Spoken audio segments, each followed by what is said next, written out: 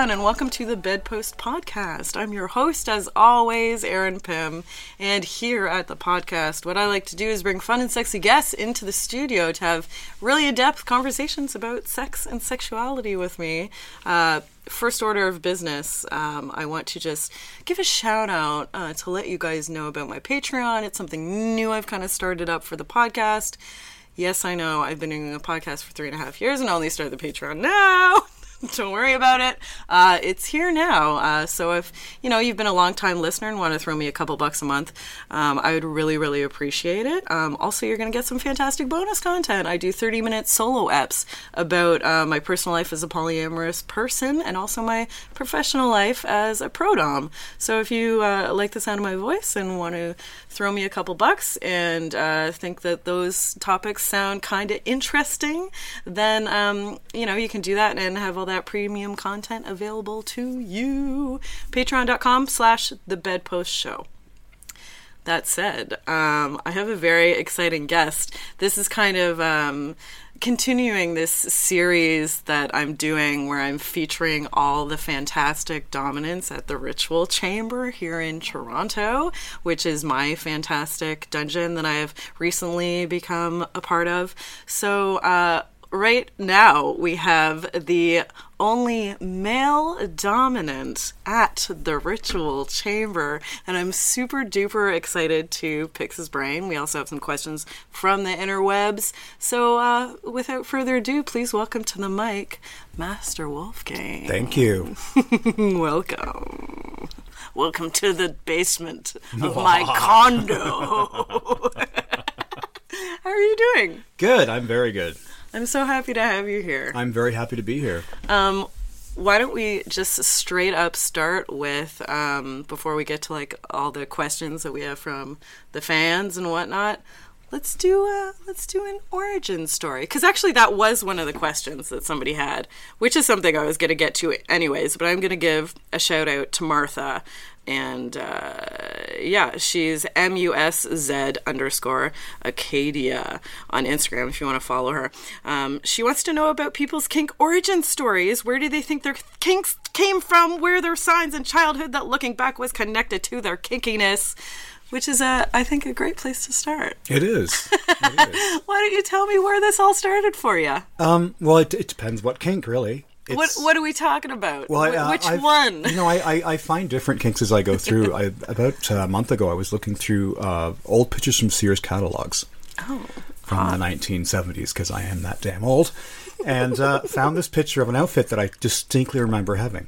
Mm-hmm. And it was a mesh kind of football jersey, like a short sleeve thing, with little matching soccer shorts and knee-high, because it was the 70s, knee-high sports socks for the band. Was it a crop? No. A crop jersey? No, because I wasn't a stripper at age 6. But, it was, and I looked at that and I was like, I remember wearing that. I think I have a photograph of me wearing that. And then I distinctly remember the feeling of that against my chest and the feeling and the look of the high socks, which still turn me on to this day. And kind of went, oh my God. That was a thing. Yeah, and at that age, I was turned on by that. I was actually turned on. And now, of course, if I see a man wearing that...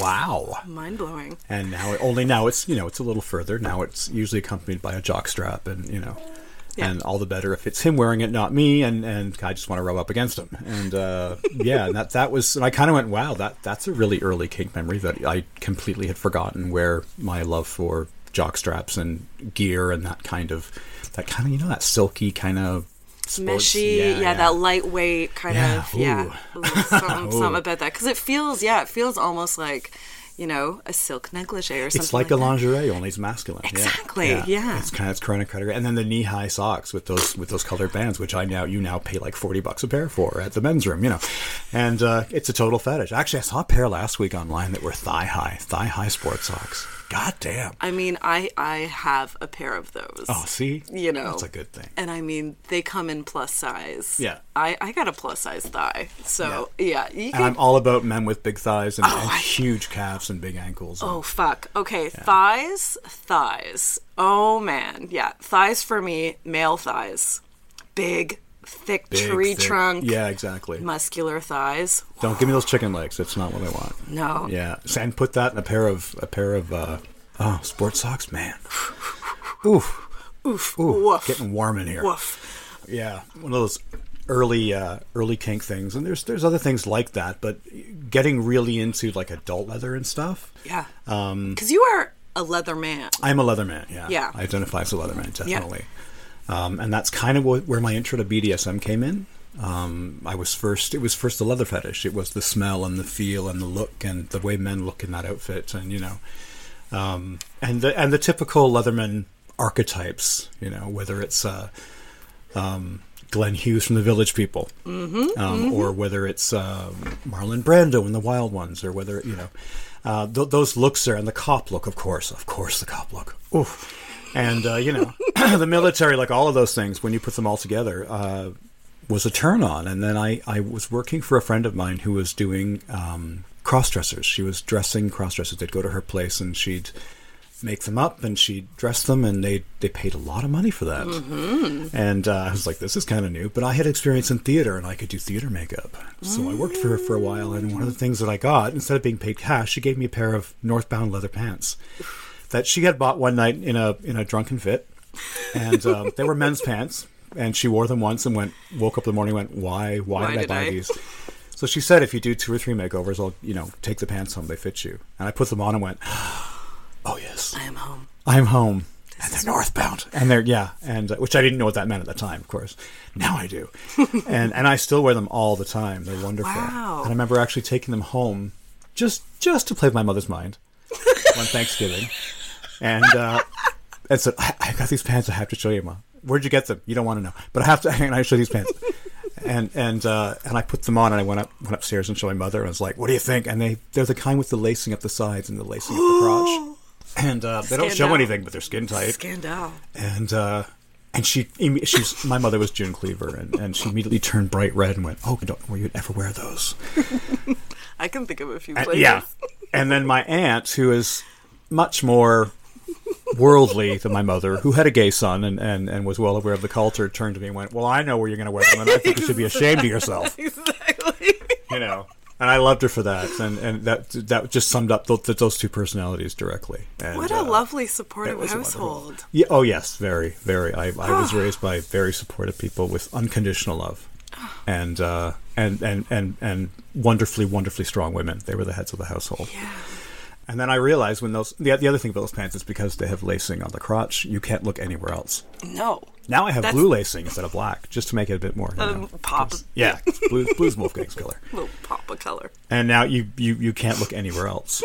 I don't doubt it. So it was very, very funny, but that was kind of my first foray into leather, and that was the first thing I owned. And then I got a master's cap after that, and then I kind of started getting into the idea that I bought a master's cap because it looked cool. Sure. I had no idea what it meant or what it was connected to or what it could mean. That was my next question for you. Yeah. No idea. What's the history behind it? What? Yeah. So it was. I didn't know what a mirror cap was. I didn't know what a master's cap was. I didn't know what any of it was. And but it looked cool. I just thought it was a cop hat. And so I started kind of researching it and getting into it more. And because I'm very much, if I'm going to get into something, I want to know what it means, and I want to be authentic always. And I'm not into leather for fashion. Mm-hmm. So and I knew it was a turn on. I just didn't necessarily know why or what it meant. So I started to do research into it and started to find out, what it was. It's not just a costume for the Village People, and what the origins are and where the biker looks comes from and who the hell Tama Finland is, and all of these things. And I started getting more and more into it, and liked the idea of domination and submission. But at that point, I was very much submissive only because I didn't know what I was doing. Mm-hmm. So it was someone else needs to take control and show me the way. And I still have fun submitting every so often. Sure, me too. It's a good outlet. It just takes someone that really fucking knows what they're doing. Yeah, and someone I'm really attracted to want to do it, and a certain type for me too. Sure. I've tried it with people that aren't the right type for me, and I'm just like, Meh. even guys that are really hot. I was with some guy about 2 months ago that I'd had a crush on for a long time, and one day, for no apparent reason, we started making out in the bar, and he said, "I want to go home and dominate you." I'm like, actually, I'm usually the dominant, but you're really hot, so let's try it. And no, I couldn't have cared less. No! He was hot as hell, and I was like, "You're not the right type, and you're not doing it the way I want it done." And there's no energy, there's no connection. So too bad. Yeah, sometimes did it once and went, never again. But I've met other people that they look at me and say something, and it's like, come here, boy. Oh, yes, daddy. Usually, I'll just give you my hat right now. Yeah, I'll just hand over my card, my Dom card. Yeah, exactly. I'm just going to cash this in right now, and we're going to switch. That's fine. Yeah, I'm good. And as like Mr. Scheherazade says, it's a good way to learn how to be a Dom is being a sub. Definitely. So that's kind of where that came from, and then I ended up writing a show. I got an amazing composer named Joel Lightman, who's incredible, and he wrote music and I wrote lyrics, and we wrote a cabaret called the Kinky Cabaret, which premiered at the Church Street Fetish Fair. The last one before they tried to turn it into a bouncy castle fun time. But the last kinky one, and we put it on stage, and I auditioned a bunch of people and wrote a song about a dominatrix called Mistress, which is a kick-ass song, but I had no idea what I was talking about. Sure, yeah. But that's kind of, I had to research all these different kinks and fetishes, and that I had no experience in whatsoever. And man, I'm so excited that you have a theater background. I went to college for musical theater. Totally, yeah. So I am so... It makes us really good at role play. Exactly. Oh my God, really I've always said that. Anybody that's good, that has an acting, performing, improvisation background, and comedy too. I mean, like, you can all incorporate it into, into scenes. They're called scenes. Yep. Yeah, and it's complete fantasy role play, and it's such a strong thing to have in the background. Yes. Oh, it really is. It's not that big of a leap. No, it really isn't. From embodying a character on a stage for an audience. Yeah, because it's I mean, Wolfgang is a character. Yeah. Tell me where this came out of. Wolfgang was one of the characters in the show. Okay, amazing. That's how he originated, and it actually started when I was doing a little community theater production in Scarborough, Cabaret, which I've done like 4 or 5 times now. Me too. Love it. I love Weimar. I love the cabaret scene in Berlin. I love Berlin. I love the books they're based on. I'm gay. I love the movie Cabaret. But I was really into, and the Christopher Isherwood thing, and I wanted to kind of recreate that modern day, that kind of really subversive, because Berlin in the 1920s was so subversive. They were really close to getting gay rights. Like, they were so subversive. Wow. And then the Nazis wiped it all out. Yeah. Which I'm hoping history is not repeating itself right now in the governments that we're looking at. But anyway, so I wanted to do something like that with original music. Instead of just doing a production of Cabaret, I wanted to do original music. And we were talking about this backstage with an amazing friend of mine who's the actress who played Fräulein Kost, the hooker. Mm-hmm. And I played Hermann, her quote-unquote brother from Hamburg. And we would banter back and forth backstage in character, and when we were talking about taking that somewhere else with these two characters. And just before we opened, the director came up to us and said, there's a costume change that has to happen with Fräulein Schneider. She's not very quick with the costume change. She needs to change and then get out to the back of the audience to enter from an audience staircase. Can you guys stretch the scene out? And we kind of looked at each other and went, oh, yeah. I think we can handle it. So every night we'd get on stage, and I was in this sailor outfit, which is ridiculous, and this woman is sexy and voluptuous as all hell anyway, and we're kind of chasing each other around the stage and doing stuff, and every night the scene got longer and longer and longer. You're the whole show at this point. Oh my God! And it was what do you say? So I'd go on, and her name, I was supposed to call her Schatzi, and with this German accent, I'd be like, Schatzi, tonight can we play the game where you play the lonely shepherdess and I play the amorous bull? And this went on and on, and she would come back, oh, your sailors and your goat fantasies, I can't handle it. And the scenes got longer and longer, and eventually we realized the actress that we were waiting to change was standing just waiting, watching us. Just waiting. She wasn't interrupting us at all, so but we had such a fun time, and I said to her, wouldn't it be lovely to take these characters a step further? And we worked out that she would be the club owner, and I would be her former lover, former straight lover who's now decided he likes boys instead, because, you know. But every so often he liked to play with her bumskas. And it would be a great comedy duo, this kind of frustrated male dom and this mistress who's in charge of everything. We called her hostess instead of mistress. Yeah. And wrote this cabaret around that, where instead of having a male MC like cabaret, we had a female hostess and her band of misfits. We were named the Kinder Bourbon after Anita Bourbon, the children of Anita. And this very, very odd group of misfits who were all into different kinks and fetishes and sang about them with these musical numbers. And that's where Wolfgang was. I said, we all had to come up with these names. And I came up with Wolfgang. I thought it sounded kind of sexy. And so we improvised like crazy for 2 years, creating Wolfgang and creating Hostess and all the other characters in the play. And so when I became a pro-dom, I was like, I'm going to use the name Wolfgang, and I'm not going to use a German accent.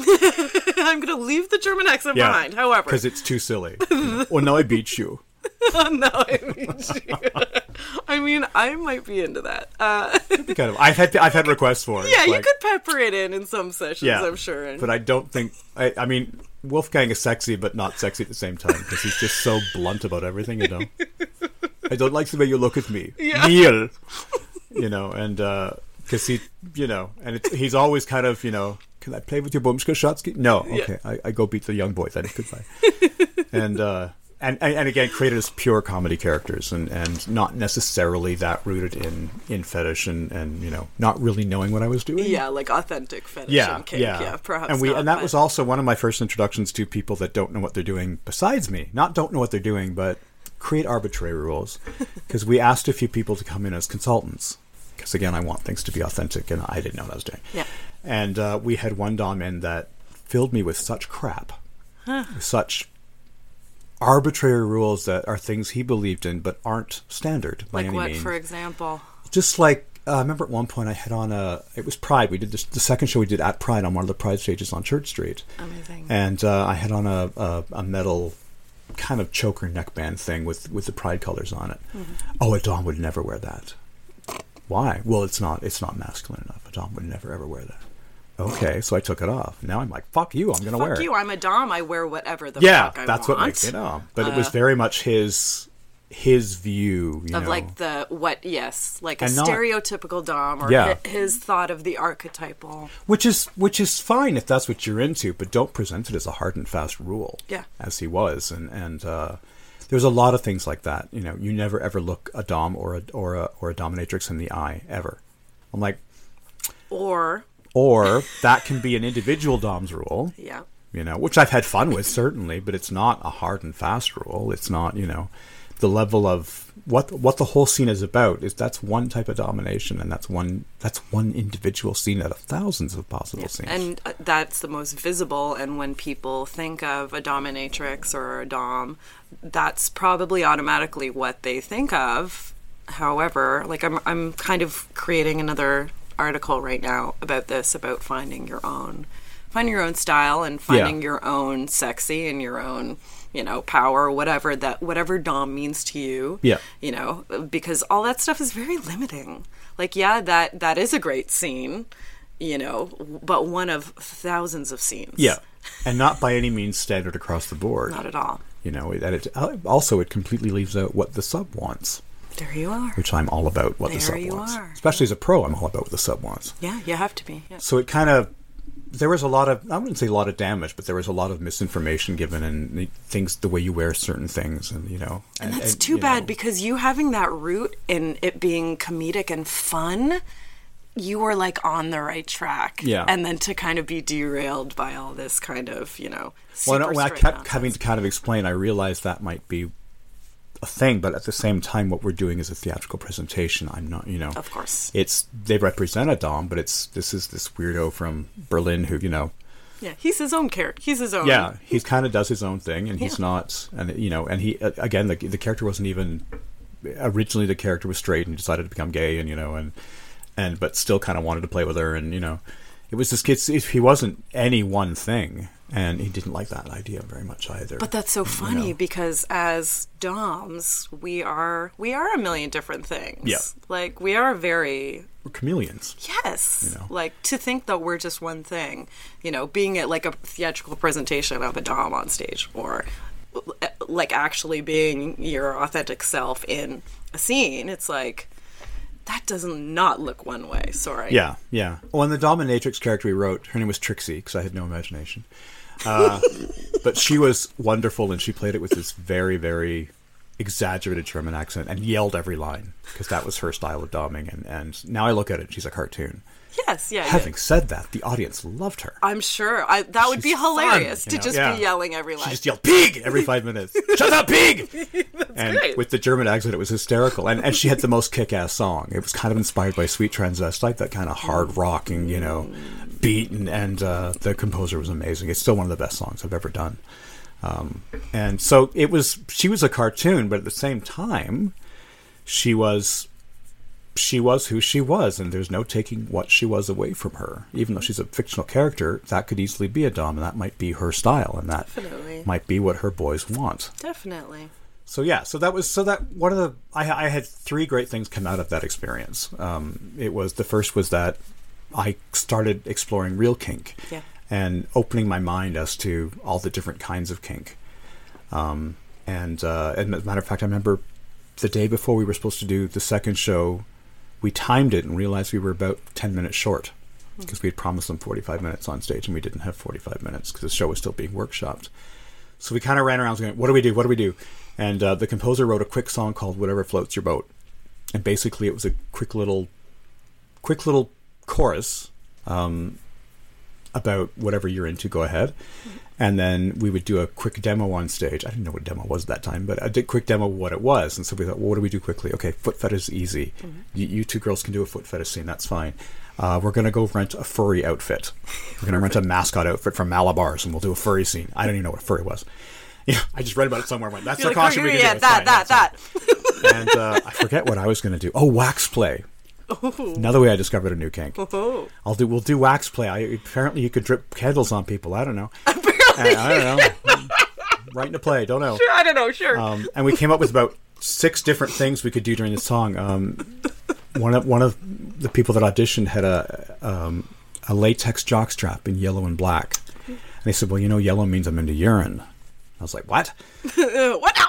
Can't do that on stage right now. Can't do that. What else do we do? And I said, well, it's latex. What about you get balloons? We'll get black and yellow balloons, and you can do a lunar scene. Mm-hmm. Didn't know what you did with the balloon. Nope. He's like, do I pop it? I was like, I don't know. Go Google it. I don't know. But suddenly I was researching all these things and having to keep a very open mind, and like, I don't know what you do with a balloon. I know now. I didn't know then what the turn on was and why people are turned on by that, and So afterwards, I researched all these things. Even the wax play, actually, that was the discovery of a fetish, because I had this cute little straight boy who was in my cast with his little furry chest, very naive boy, which was fun. Made me look experienced.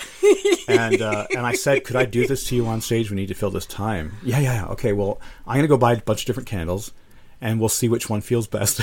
And that's how I found out. That is so funny, because you can't fake wax play on stage. Like, you can't, we're going to pretend we're doing wax play. Yeah. No, it's actually happening. Do it. And I didn't know what kind of candles to buy, and I was having a hard time at the time finding anything online.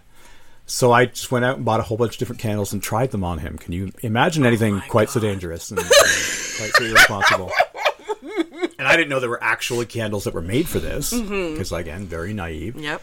And my experience of most kink and fetish tools was, the stuff that the girls from Scarborough use in their bachelor parties. There you go. The housewives. Yes, right. Very from vanilla. The bachelorette section of seduction. Yeah, exactly. And so I just didn't know, so I went and got all these candles, and the boy came over that morning, the morning of the show, at like 8 a.m. and to do it beforehand? To test it out? We need to test these out. And took his shirt off, lied over this ottoman. I'm like, oh, he's young, but he's got this really nice hairy chest. And the woman playing the hostess was sitting next to me, and she's giggling because she's like, I can't believe we're doing this. Yeah. It's in the name of art. It's fine.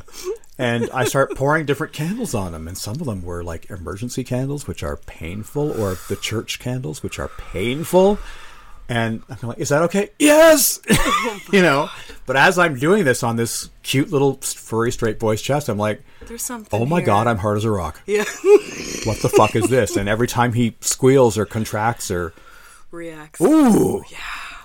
maybe I am a dom, and wow, wax play. Who knew? Can I put this on your nipples now? No. Okay. Well, can I?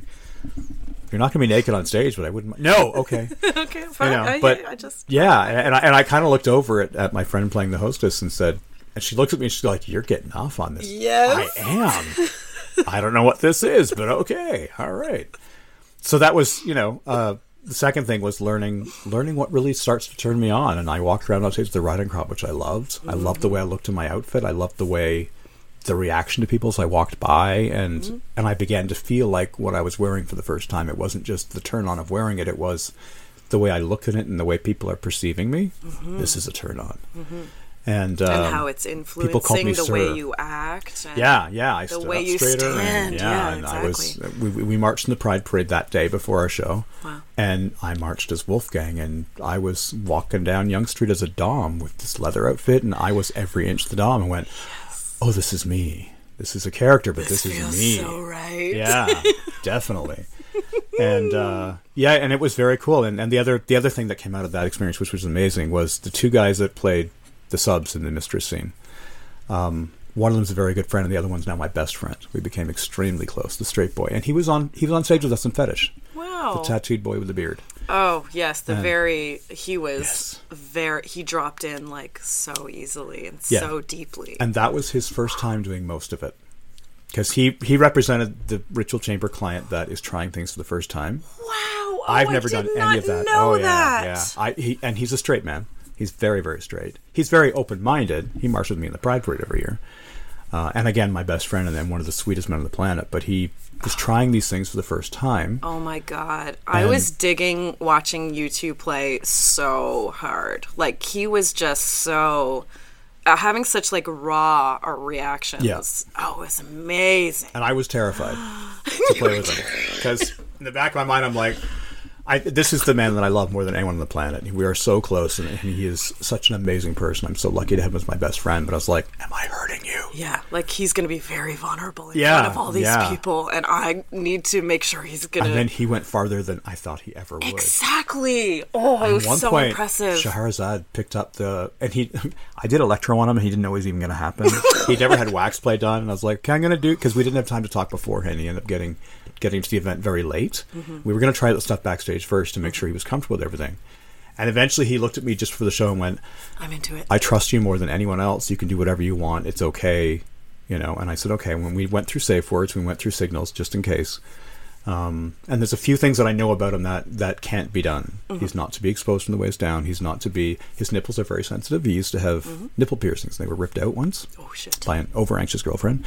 So don't do wax right on the nipples. Don't do, no nipple torture and stuff. Damn. And unfortunately. And for all that, I think he's one of the sexiest men I've ever met. Oh God, isn't he? Oh, don't get me started. He's beautiful. For anyone who's never seen him, he's tall and bearded and tattooed, and he's like 6'4". He makes me look like a child next to him. He's huge, enormous head. Love a big man. For all that I think he's hot, he's not. He doesn't really turn me on because he's my brother.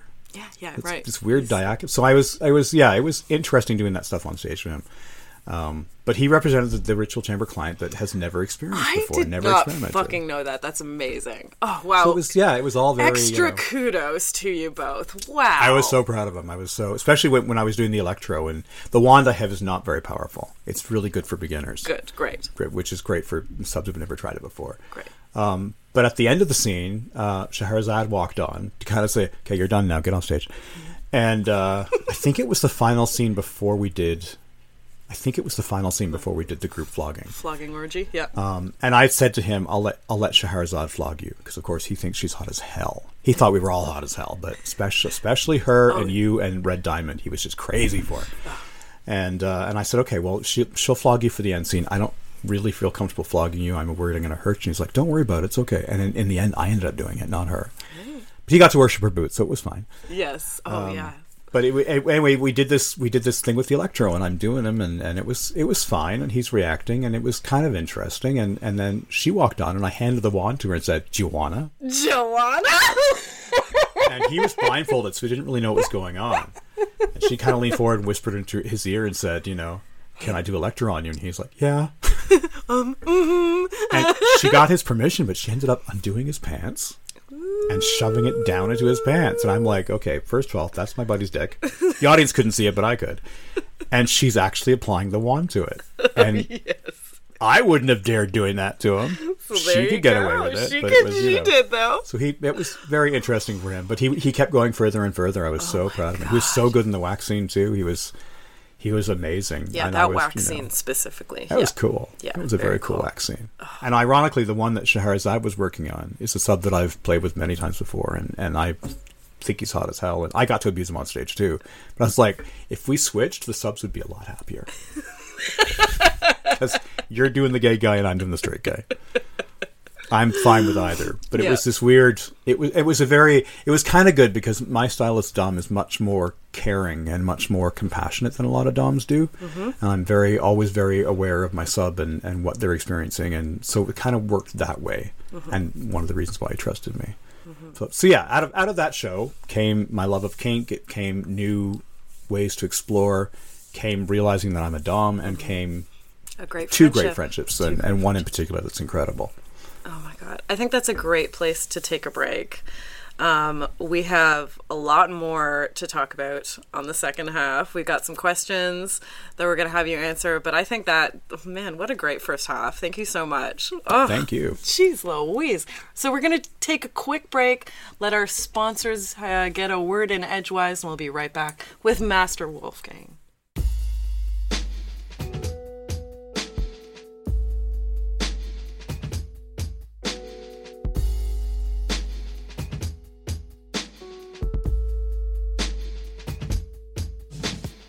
Let's take a moment to talk about our lovely sponsors, shall we? First of all, Oasis Aqua Lounge is a water-themed sex club located right here in Toronto at 231 Mutual Street.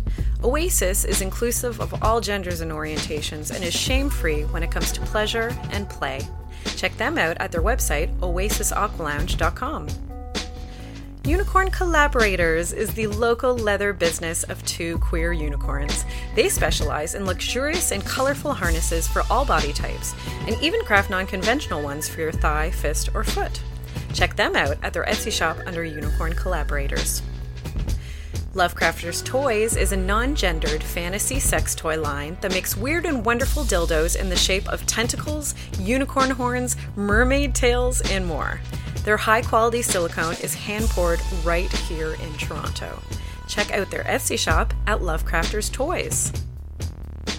ComeAsYouAre.com is a trans-owned, trans-operated sex shop that also happens to be feminist and anti-capitalist. They carry only the best sex toys and want to give you the best price possible. Next time, use the coupon code BEDPOST, that's BEDPOST, when checking out at ComeAsYouAre.com. Provocateur Images is the official boudoir photography studio of Bedpost. To receive 10% off your next studio session, use the coupon code BEDPOST. That's BEDPOST. For more information and to see the gorgeous shots that are possible at this studio, check out provocatourimages.ca or follow them at provocateur_images on Instagram.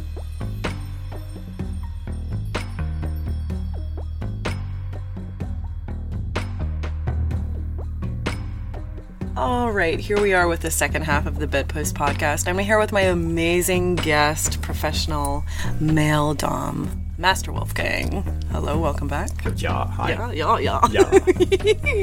We have some questions here that I would love to give a shout out to these cool Twitter followers we have and ask you some questions from them. Let's start with Winters. They're at Timonic Wolfgar. On Twitter. And they said, I would love to ask, what expectations do clients have of him that are different than his female colleagues, if any? I think one of the big things is the archetypes are different. Mm-hmm. And I've noticed this a few times, especially when we were going through my initial photo shoots with Ritual Chamber, where I was talking to Scheherazade about the pictures that they did were very different from what my clients want. For instance, if I do a scene in the medical room, the female doms get away with cute, kinky nurse. Definitely. A little short skirt. Yeah, we do.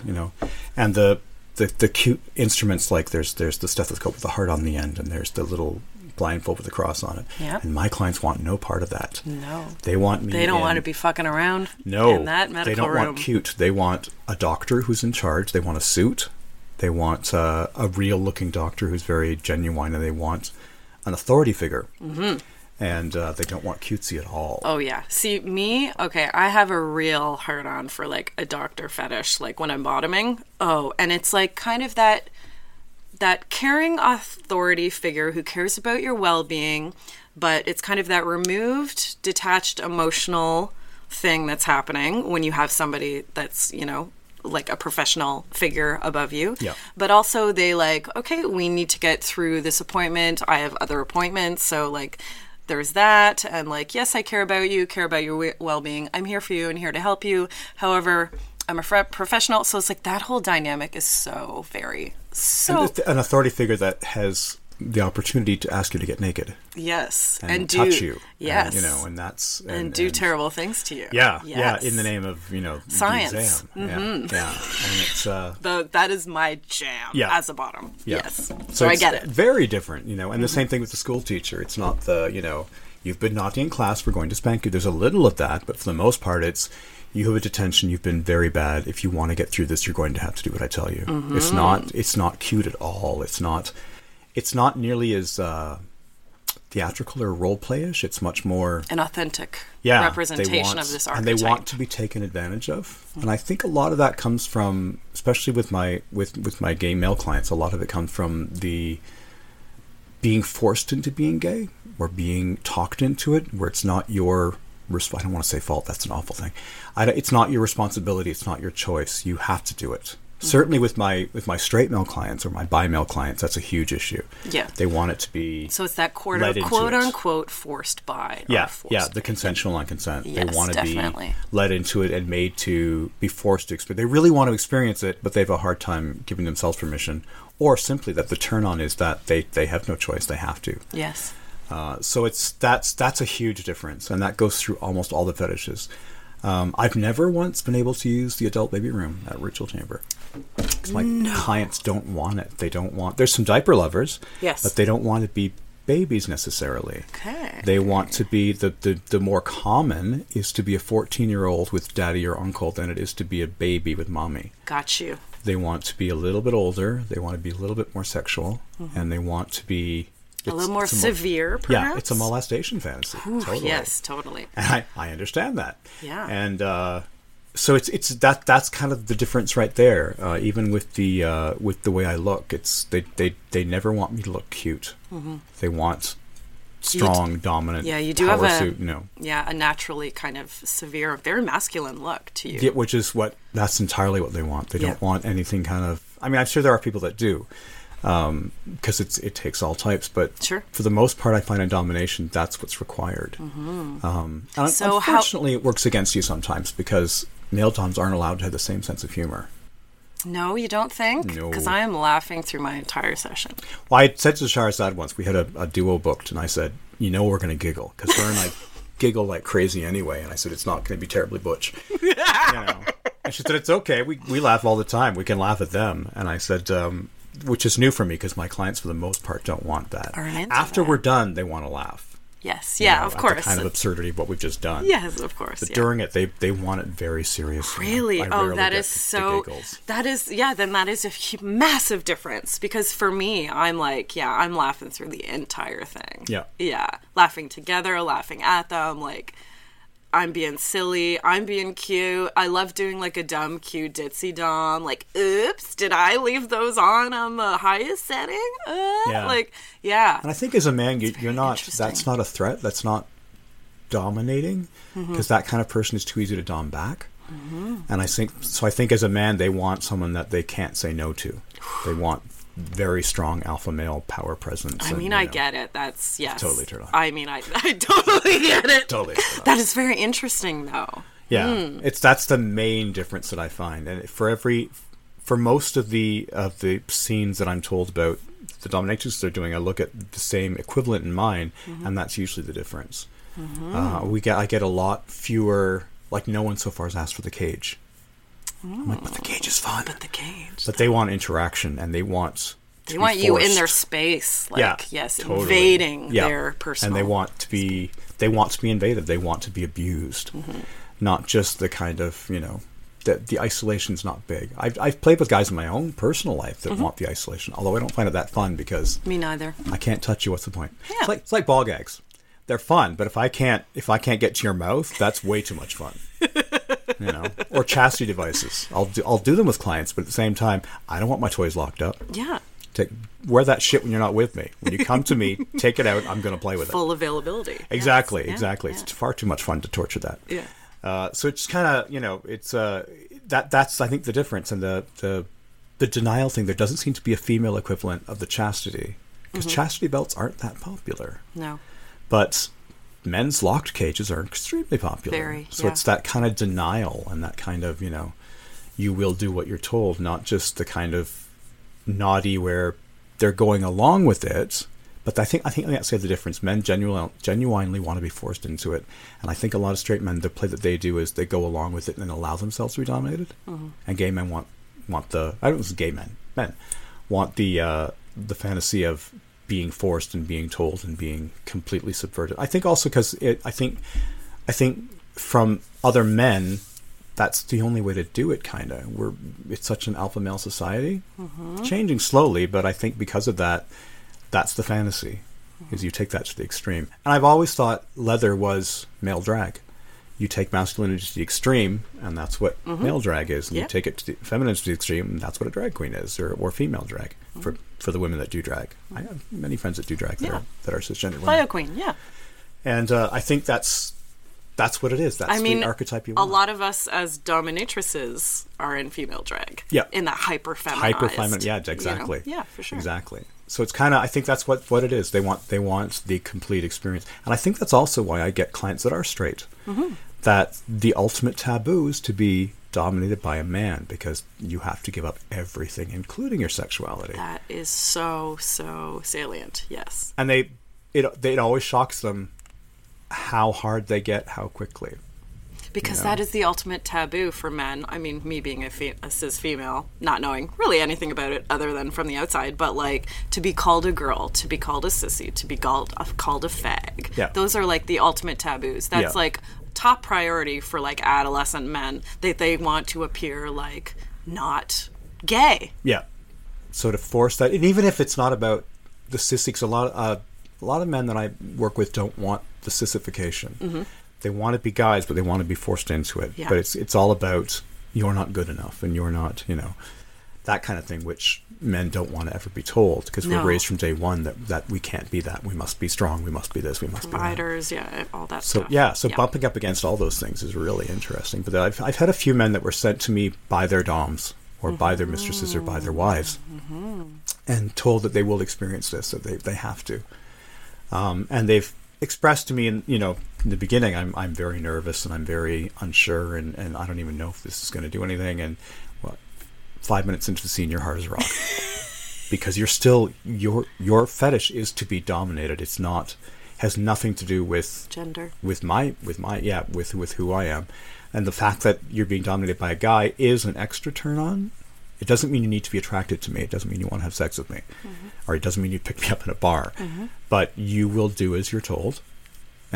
that is that's sexy. It. Yeah. And the fact that you're doing it for your mistress.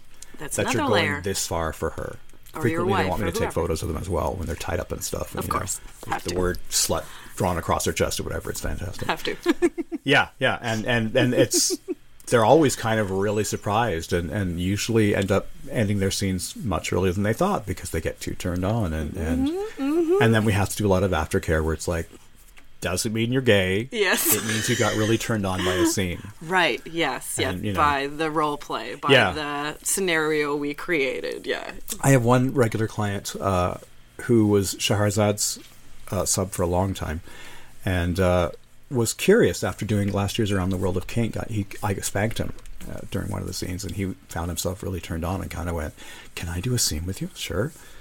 hire me for a session. Oh my God, and he was shocked at how turned on he got him. And he really needed to talk about it afterwards. Mm-hmm. I'm sure a lot to unpack after that for straight guys specifically, right? Yeah. And I say, it's the difference between me and maybe Shahrazad is you have no interest in me sexually whatsoever. I said, do you want to see me naked? No.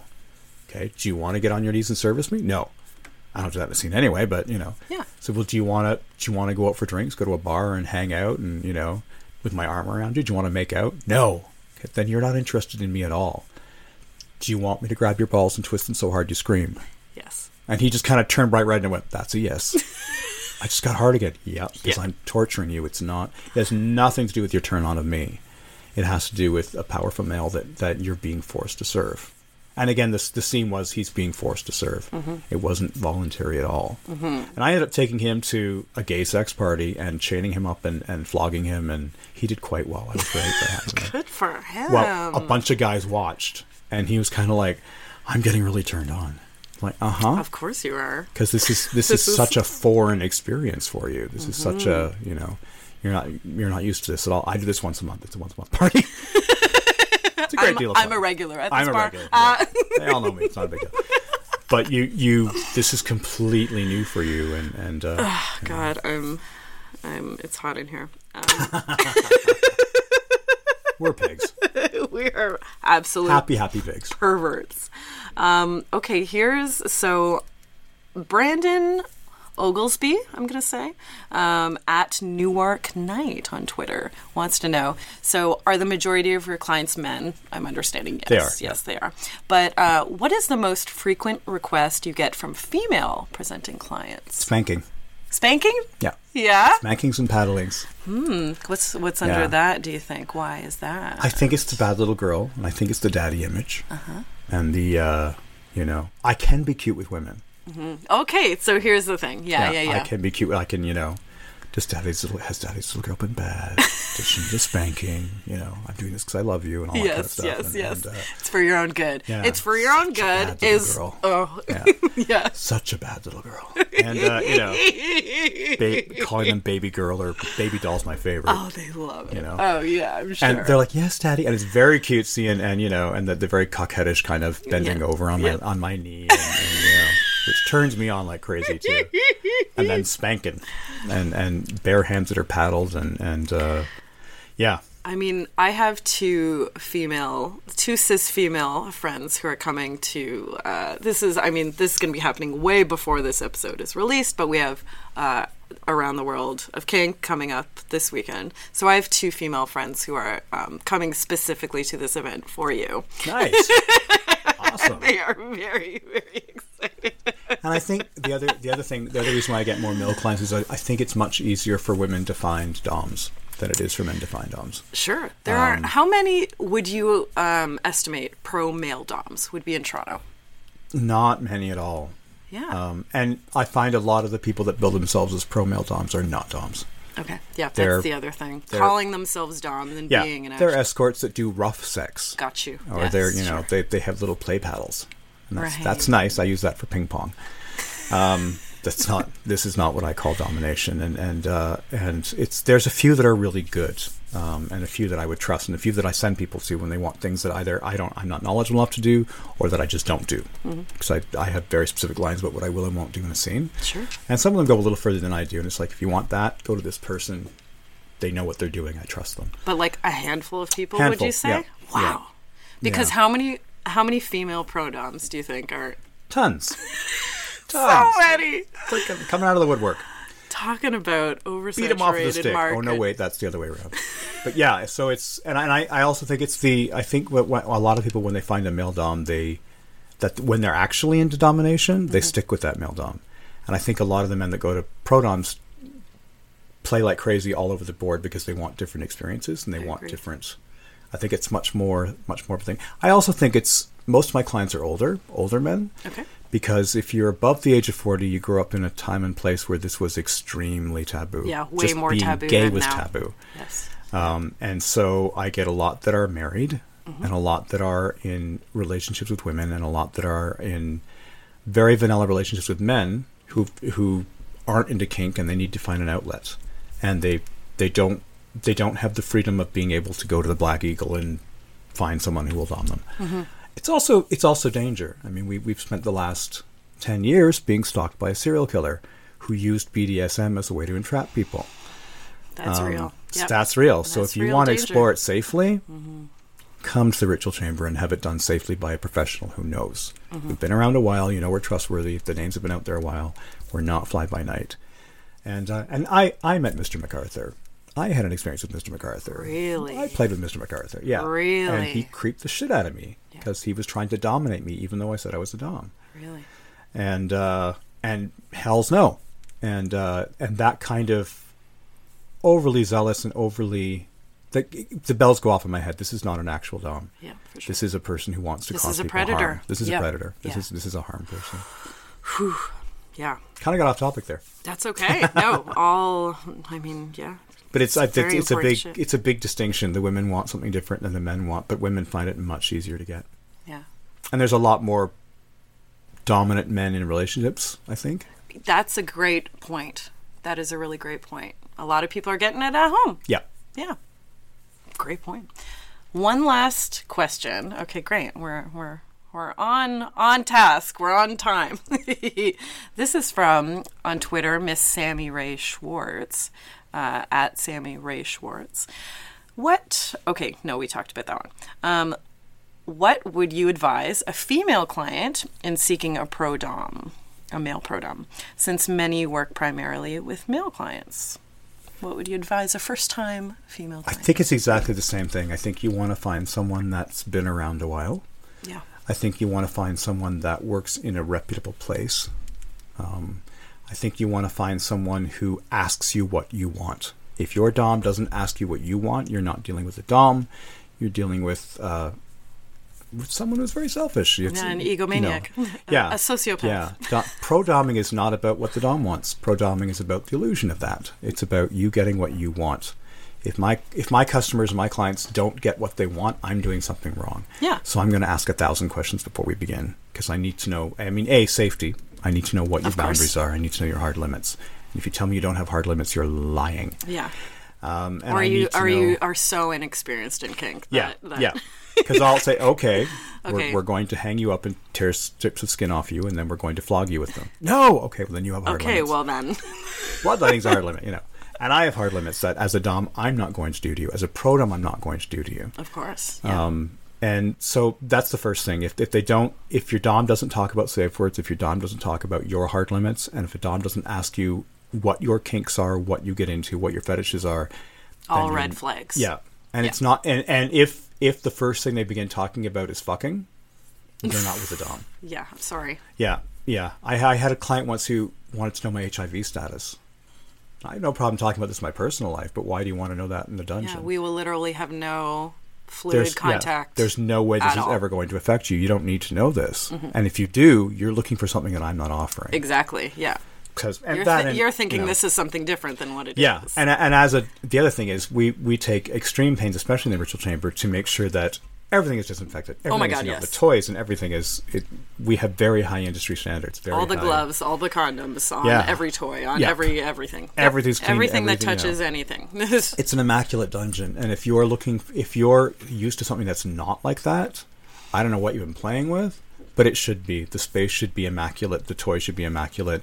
You should be able to ask your dom, how are the toys cleaned between sessions? Yeah. Because they're mutual toys.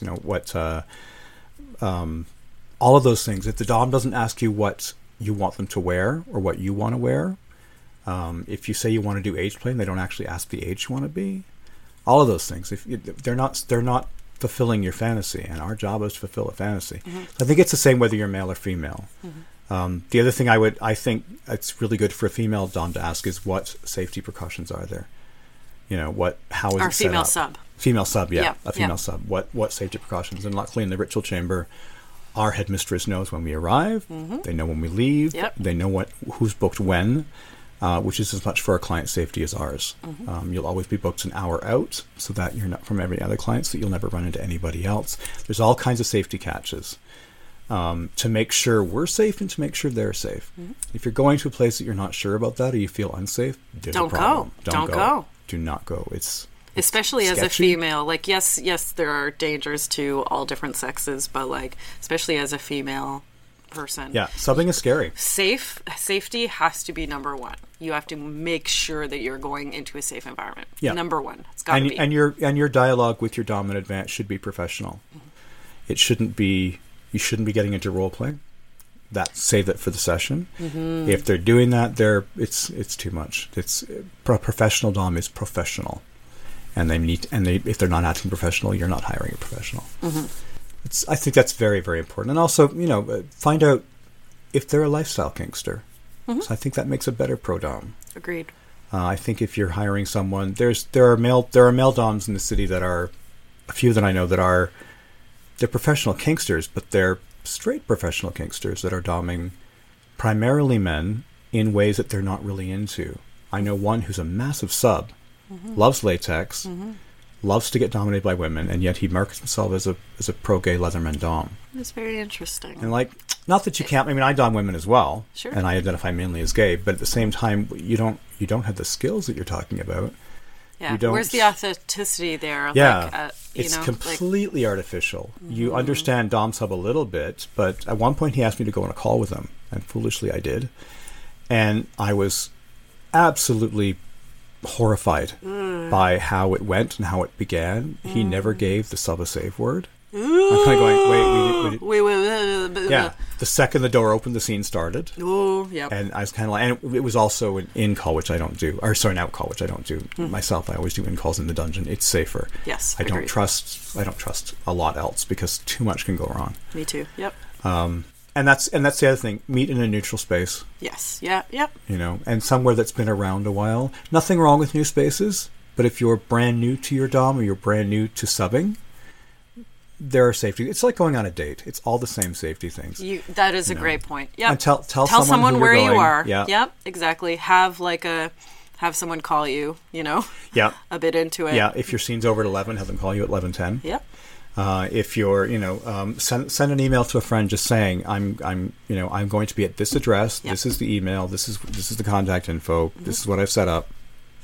And the other thing is, email that information to yourself. If something ever does go wrong, you want a trail. Paper trail. Yep. Yeah. You want it. Write it down and put it in your car. Write it down and put it in your pocket, whatever. Because if you're with someone who's reputable and someone that you know that you can trust, but that can be trusted, that won't be an issue. Well, I'm happy to say to a sub, do you want, what do you need? What do you need? If your dom doesn't say what do you need, you're in trouble. The other big flag, if your dom doesn't ever mention aftercare or sub drop, they should be. The last 15 minutes of every session of mine is dedicated to bringing the sub back to the real world. Yeah, me too. So you're doing, if a dom does their thing and leaves or kicks you out or whatever, and there's no aftercare whatsoever, there's no, do you want some water, do you need to talk, do you want to cuddle, whatever it happens to be, shower, whatever. Yeah. That should be built into it. If not, you're not dealing with a professional that knows what they're doing. Yeah. You're dealing with someone who's a weekend player. Right. Good stuff. Oh my god, you have been such a valuable guest. Awesome. Honestly, so valuable. I hope whoever is listening right now is getting a shit ton out of this, because I sure am, honestly. Ugh. So, okay, we ought to be wrapping up. Unfortunately, I hate to wrap up this convo with you, but are you able to tell our listeners all the places that they can follow you, see all your great work, potentially book sessions with you, all that good stuff? Definitely. If you go to my website, which is masterwolfgang.ca, or mwolfgang.com. They both take you to the same place. You could follow me on Twitter, which is master_wolfgang. I have a Instagram, which is masterwolfgang.ca as well. And of course, you can go to theritualchamber.ca, where I have a profile as well. Of course. But my Twitter feed gets a lot of attention, and people tend to really like it. So that's a good way. That's the other good way to get to know a professional dom. Yeah. You want to get to know a professional dom? Check out their Twitter and see what they talk about, what they do, and who they are. It's a window into their personality. Definitely, yeah. You can definitely get a good idea of what the dom's about through their Twitter feed, especially if they're like you and I post fairly often. So you can see the range of not only services they offer, but like of their personality. So you and also I think look at the quality of the website. We're not all web geniuses, but if you are a pro, and if you're putting your time and energy into this, then you're going to make sure your tools, your marketing tools, are up to speed. Look as good as your sessions will be. Exactly. So if you're not putting that kind of care into it, if you don't have a Twitter feed, if you don't have any of these other ways to get to know your clients and your clients to get to know you, I would question that. Yeah. So luckily, I have a very active Twitter. You can check it out, and my website is very, very precise and explains a lot. I don't doubt it. Since we've been talking about pro-doming, I'll give you my pro-dom information, both on Twitter and on Instagram. I am at the LadyPim1. As for other bedpostly stuff, if you are a Toronto resident or a GTA resident, we are the third Friday of every month at 8 p.m. at the Social Capital Theatre doing our bedpost stage variety show. As for the podcast, if you're listening and want to give a rating and reviewing, that goes a really long way towards me and my business bedpost. If you are, you want to check out more bedpost social stuff, on Instagram, I'm the Bedpost Show. Again, my Patreon is the Bedpost Show. On Facebook, I'm Bedpost Erotica, and my email is thebedpostsexshow@gmail.com. A huge thank you, as always, to the lovely composer that does all my original music for the podcast, Stephanie Copeland. You can check out her stuff at stephcopelandmusic.com. Lastly, thank you so much to you, the listener. Love you so much, guys, and I hope you're going to really enjoy this series I have on the ritual chamber dominance. So keep on listening. And lastly, one huge thank you to you, Wolfgang. Thank you. Thank you so much for this fantastic conversation. It's been my pleasure. It's great fun. So amazing. And I would love to have you back anytime. Open-ended invitation to you. Awesome. I like an open end. Don't we all? It's a good time. Thank you so much. And we will see you next week, everybody. Bye.